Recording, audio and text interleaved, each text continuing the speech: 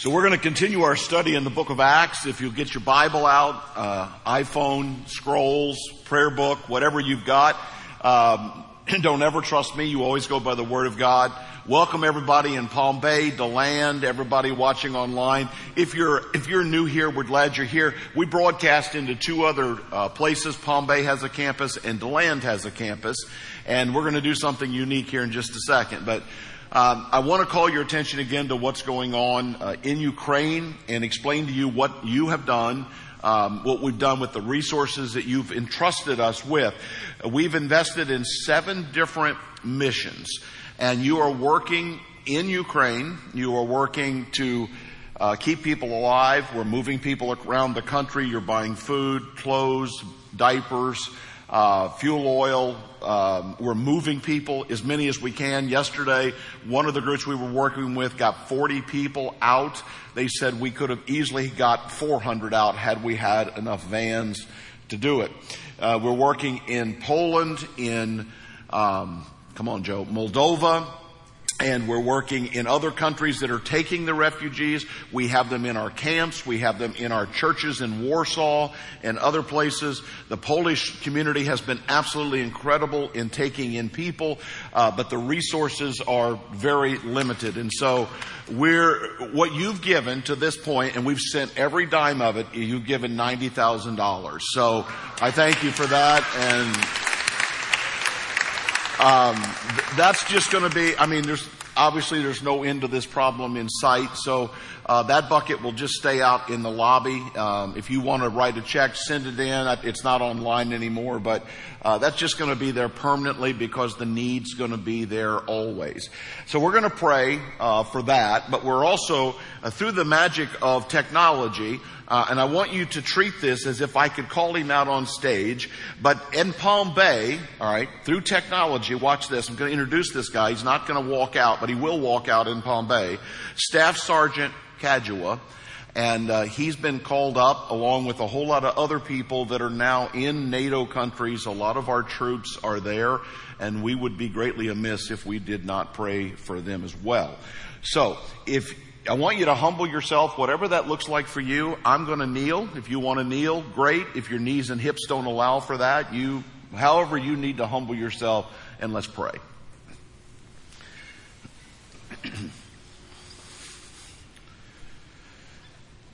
Father, not in our lifetime have we seen, or my lifetime at least, have we seen something this horrific and tragic. And it's not just one country. There's so many things playing out around the world. People being persecuted, people being killed, people being imprisoned.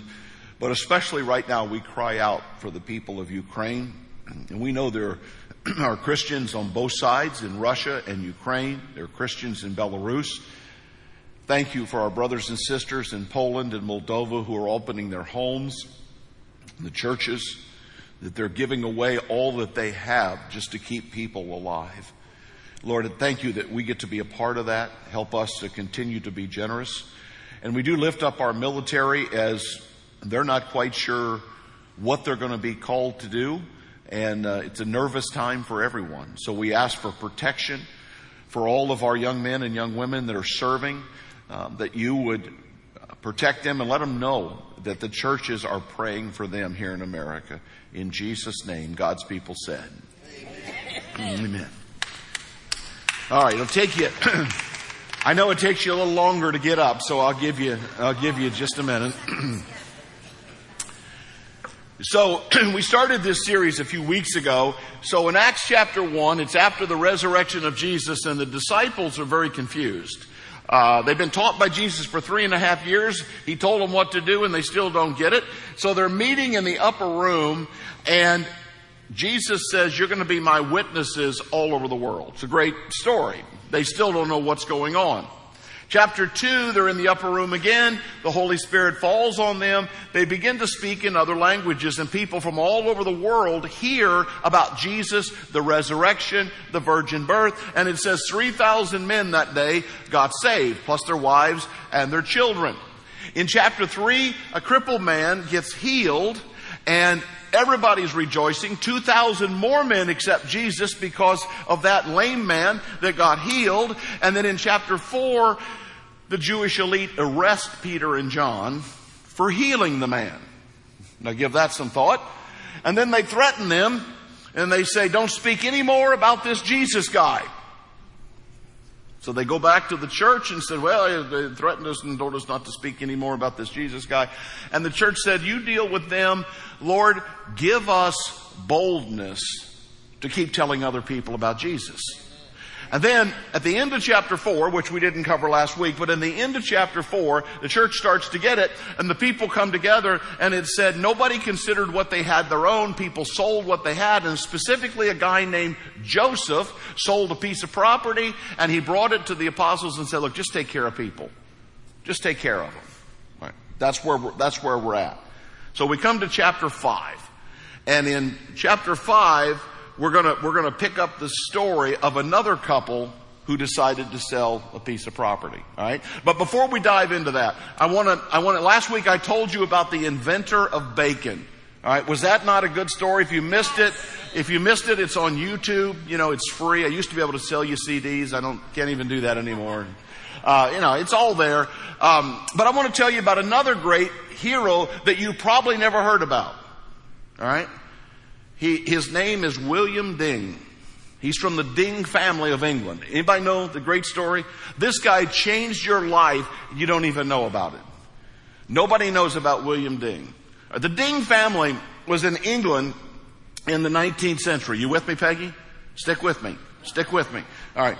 In the 19th century, the Ding family was in England, 9 children. But the only one that we know about is their 8th son, William Ding. And William did some just incredible things. Nobody, huh? Well, you might know him better by his shortened name. It's Bill Ding.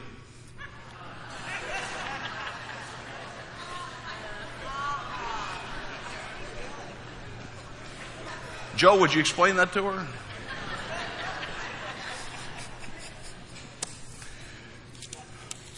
Keep my day job. It's all right. We're going to talk about honesty today. I'm not sure that that's a subject that comes up a lot, and I'm going to tell you why I think that. They did a recent survey, and they used to ask people, when I was a kid, they would say, do you lie? And people would have to sort through that. They don't ask that question anymore. You know what they ask on surveys? How many times a day do you lie? The average answer was hundreds. Now that's kind of frightening. And I thought, if that's true, of course people, they're liars, so we don't know if they're telling us the truth when they do the survey or not.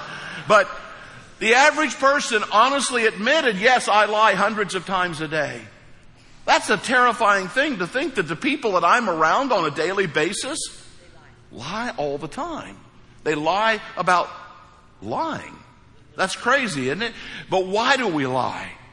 Lying is usually to protect ourselves.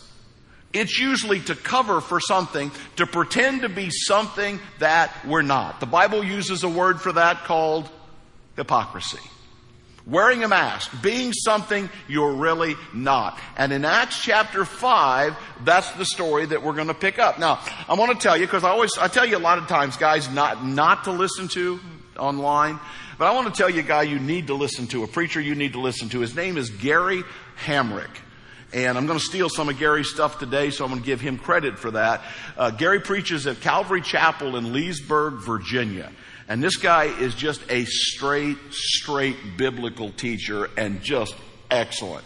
But in Acts chapter 5, we pick up the story. So we read about Joseph, and it just kind of goes by. Joseph sold a field, gave the money, and we move on. Then we come to chapter 5, if you'll stand out of respect for the Word of God. Now a man named Ananias, together with his wife Sapphira, lover of God, and Sapphire, so pretty good names, also sold a piece of property. With his wife's full knowledge, he kept back part of the money for himself, but brought the rest and put it at the apostles' feet. Then Peter said, Ananias, How is it that Satan has so filled your heart that you've lied to the Holy Spirit and have kept for yourself some of the money that you received for the land? Didn't it all belong to you before it was sold? And after it was sold, wasn't the money at your disposal? What made you think of doing such a thing? You've not lied to men, but to God. When Ananias heard this, he fell down and died. All right, that'll end the church service. All right. And great fear seized all who heard what had happened. Then the young men came forward, wrapped up the body, carried him out, and buried him. First Church Cemetery right there. About 3 hours later, his wife came in, not knowing what happened. Peter asked her, "Tell me, is this the price you and Ananias got for the land?" "Yes, that's the price," she said. Peter said, "How could you agree to test the Spirit of the Lord? Look, the feet of the men who buried your husband are at the door, and they will carry you out also." At that moment, she fell down at his feet and died. Then the young men came in, finding her dead, carried her out and buried her beside her husband. Great fear seized the whole church and all who heard about these events. You can be seated. Wow. All right. Now, I always get some dumb person that says this. "Well, how come we don't see that today? Are you volunteering?" Yeah, this is not a place I want to be. Obviously, God was teaching a lesson here. There was a point to be made about integrity. And again, in the story, please understand the story. Now, I'm going to teach you what the biblical principle is about money, but you need to understand that Ananias and Sapphira could have done anything they wanted. They could have kept the land. Been fine. They could have sold the land, kept all the money. Would have been fine. They could have kept it, gave half the money, would have been fine. It's the fact that they lied about it. Now, I want you to think about this, all right? Maybe this is why you came today, so if you get this and you need to check out, it's all right. You don't lie to your wife, you don't lie to your husband, you don't lie to the pastor, you don't lie to your church, you're not lying to your boss, you're lying to God. Now that changes things, doesn't it? Being honest. One person said to me last night, my biggest struggle was being honest about being honest. Coming out and just saying, yes, this is my struggle, this is my problem, I need help, I need forgiveness, I need somebody to help me with this. But they get in trouble because they're trying to be something they're not. Obviously, whatever happened, Joseph got attention for selling the land and giving the money. And they wanted that attention. They didn't want to give, they just wanted the attention. They wanted their name on a building. They wanted a plaque. I don't know. Obviously, the Bible speaks very well of Joseph, so they wanted a piece of that. Now, in Texas, all right, you ever seen these guys wearing these giant cowboy hats? And they use a phrase, they say, that guy is all hat and no cattle. That guy's all sizzled and no steak. One writer said there's hands on the clock, but there's nothing behind it. That's what's going on here. Ananias and Sapphira are obviously in the family. They're a part of the church. And they could have done anything here. But the one thing they chose to do was lie to God. Now, I'm not sure any of us think of it in that term. Now, I just was a little white lie to my wife. It was a little lie about this. But when people admit they're lying hundreds of times a day, are you kidding me? And then when they die, they'll go, oh, he was such a good guy. Really? So how many times did you lie in your life? 100 million? How are you a good person? You see why you need Jesus? Do you see why you need the cross? Now listen, the Bible is very clear about money. All right?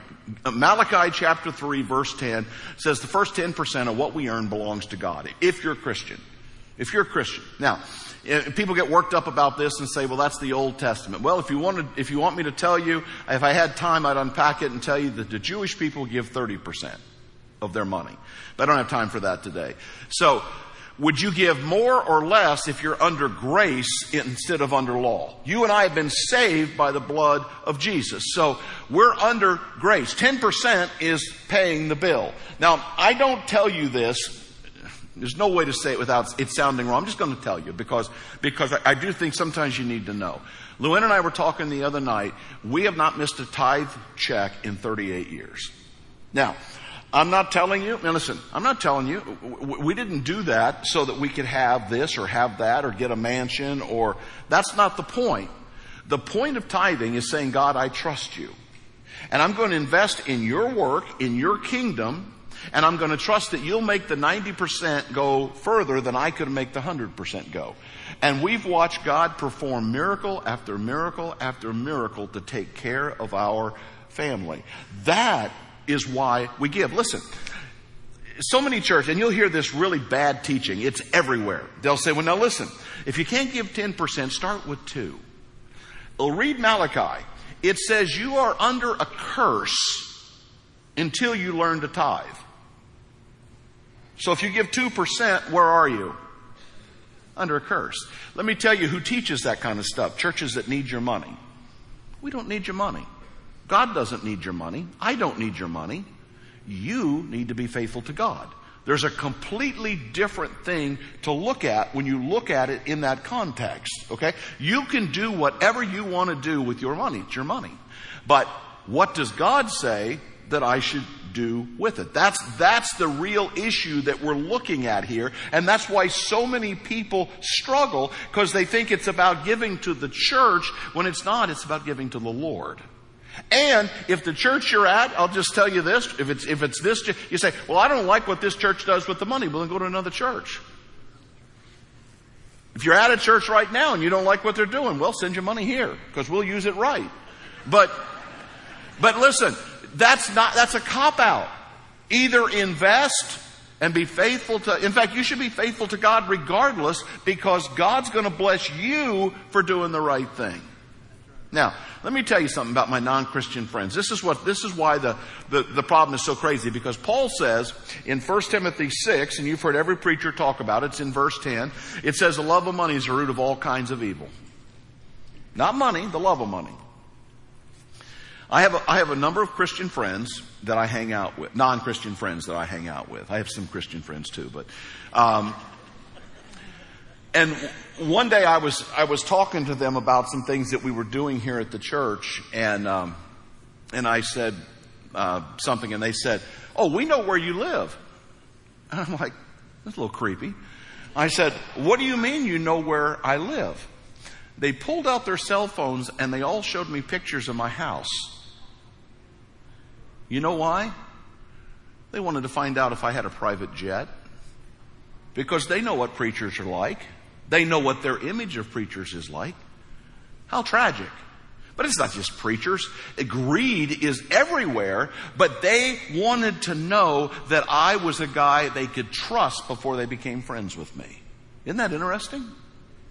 And that's how the world looks at all of us. So Ananias and Sapphira get themselves in trouble simply because they're not honest. And again, ask yourself, am I lying to somebody else or am I lying to God in this process? Secondly, it's honesty about death. I don't think for a minute they thought that if there was going to be punishment, that it would be death. That's pretty serious, right? Now, this may not fit into your genre. If you listen to bad preaching on a regular basis, you'll hear these guys say, well, God is all love and you can just do whatever you want and God doesn't care because He loves you and God can't live without you. Yeah, He can. He can. He died because He loves you enough that He wants you to live with Him. But God is not best for you. All right? You and I have been paid, our souls have been paid for with a price. Does God love us? Yes. Is God just? Yes. All right. Behind me it says Luke 17. You turn your own pages. This is intentional because I want you to pay attention. If you look at verse 20 to the end of the chapter, I'm going to tell you what it says, but you can read it for yourself and you need to mark it. Because everybody wants to talk about the second coming of Jesus and what's it going to be like and when's it going to be? Is it going to be this Thursday?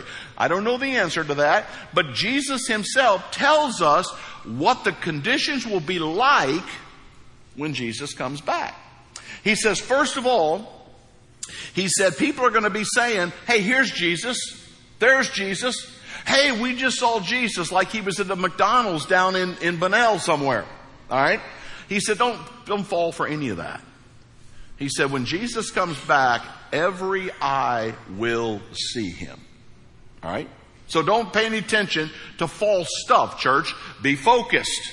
But then he tells two other stories. Now, two stories that are the most beaten up in the Old Testament, even by preachers that say, oh, it's not true, it's made up, it's just an allegory, is the story of the worldwide flood of Noah and the story of Sodom and Gomorrah, where God judged those two cities because of their homosexual behavior. Jesus said, as it was in the days of Noah. Do you think Jesus believed in Noah?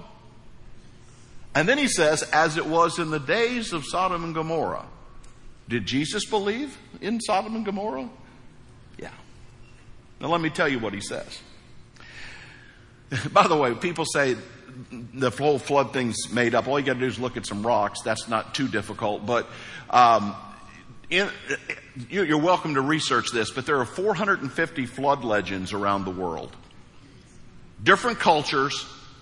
Never talk to each other. They all have one thing in common.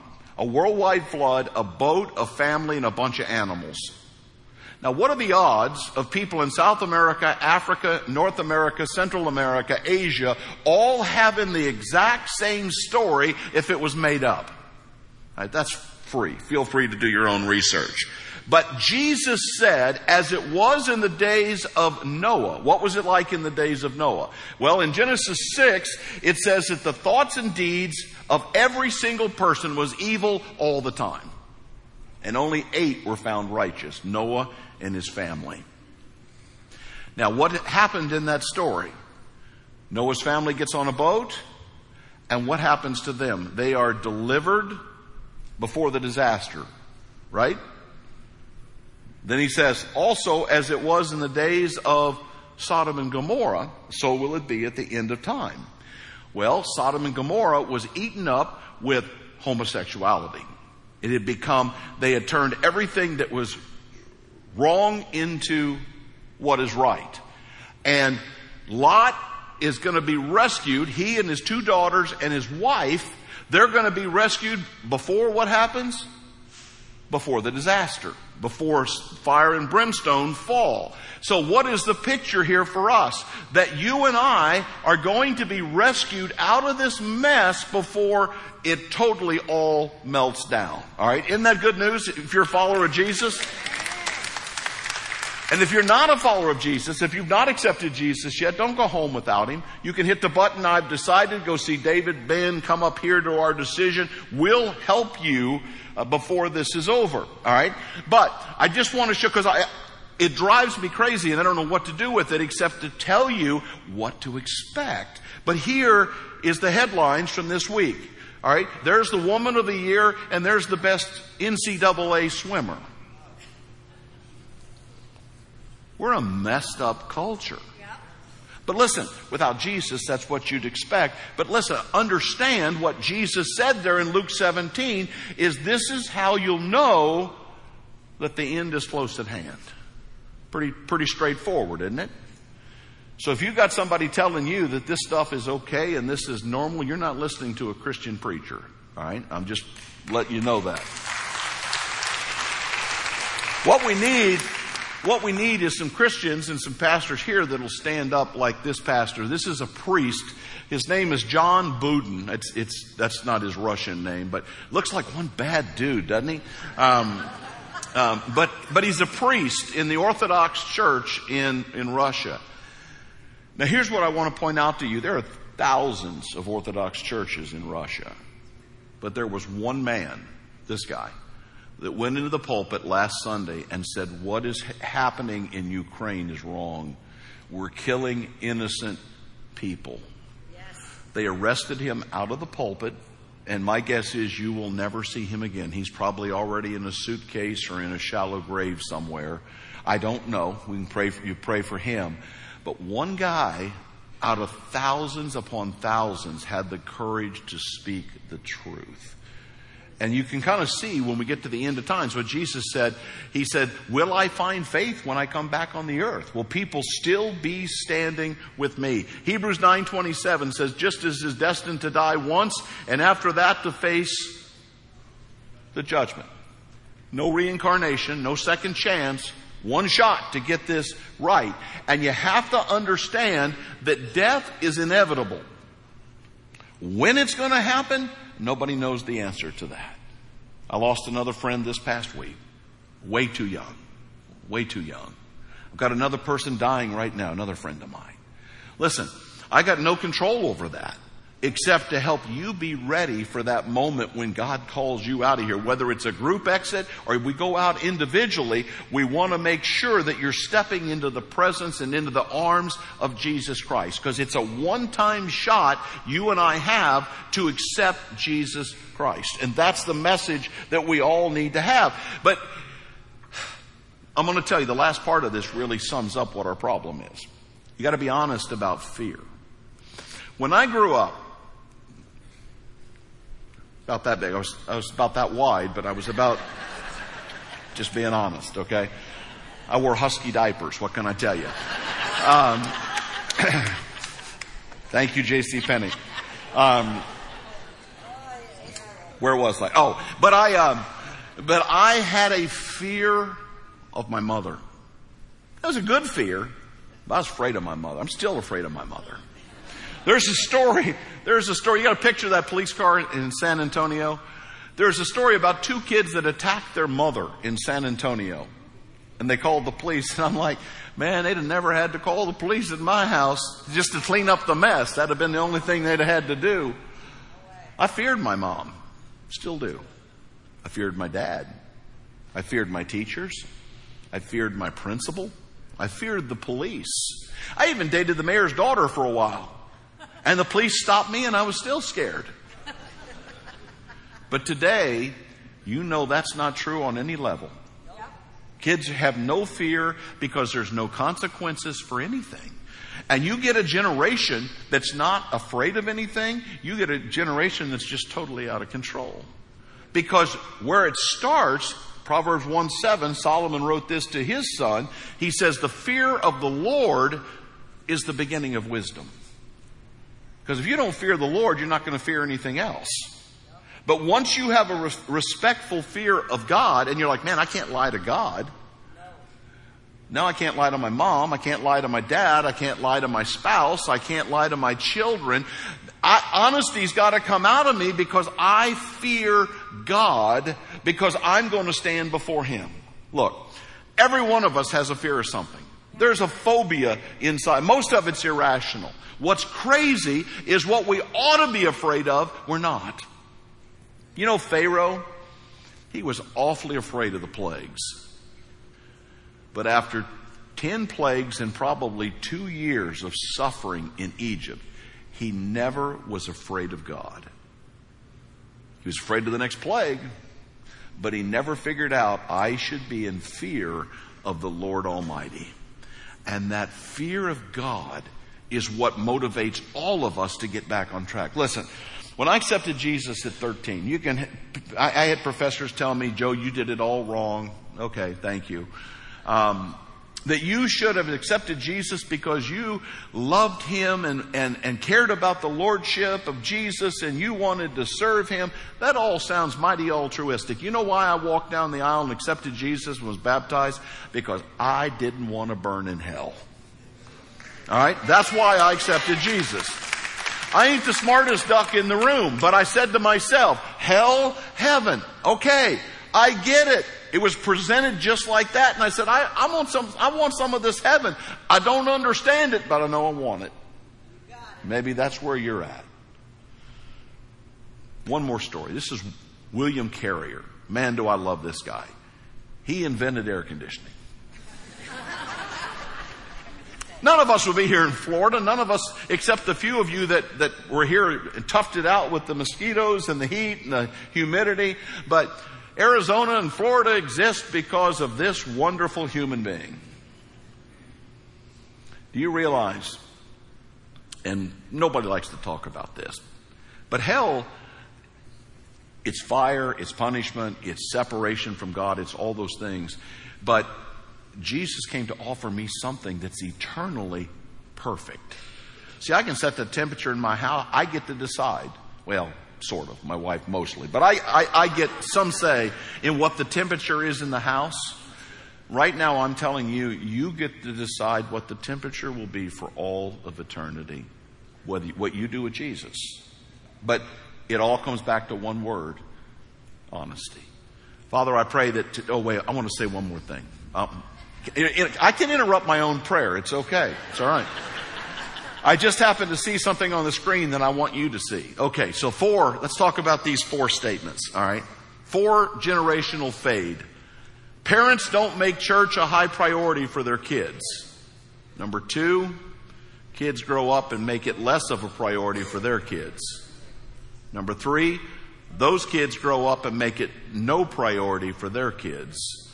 And number 4, those kids grow up with no concept of God. Some of you are already in the 4th rung and you're trying to turn the whole story around. We get that. Some of you are on level 3. What we're trying to do is get us all back to level 1. So Father, I pray that your Holy Spirit would go to work in us. Whatever we need to work on as far as honesty, whether it has to do with our money or the reality that one day we are going to die and we need to be prepared for that moment.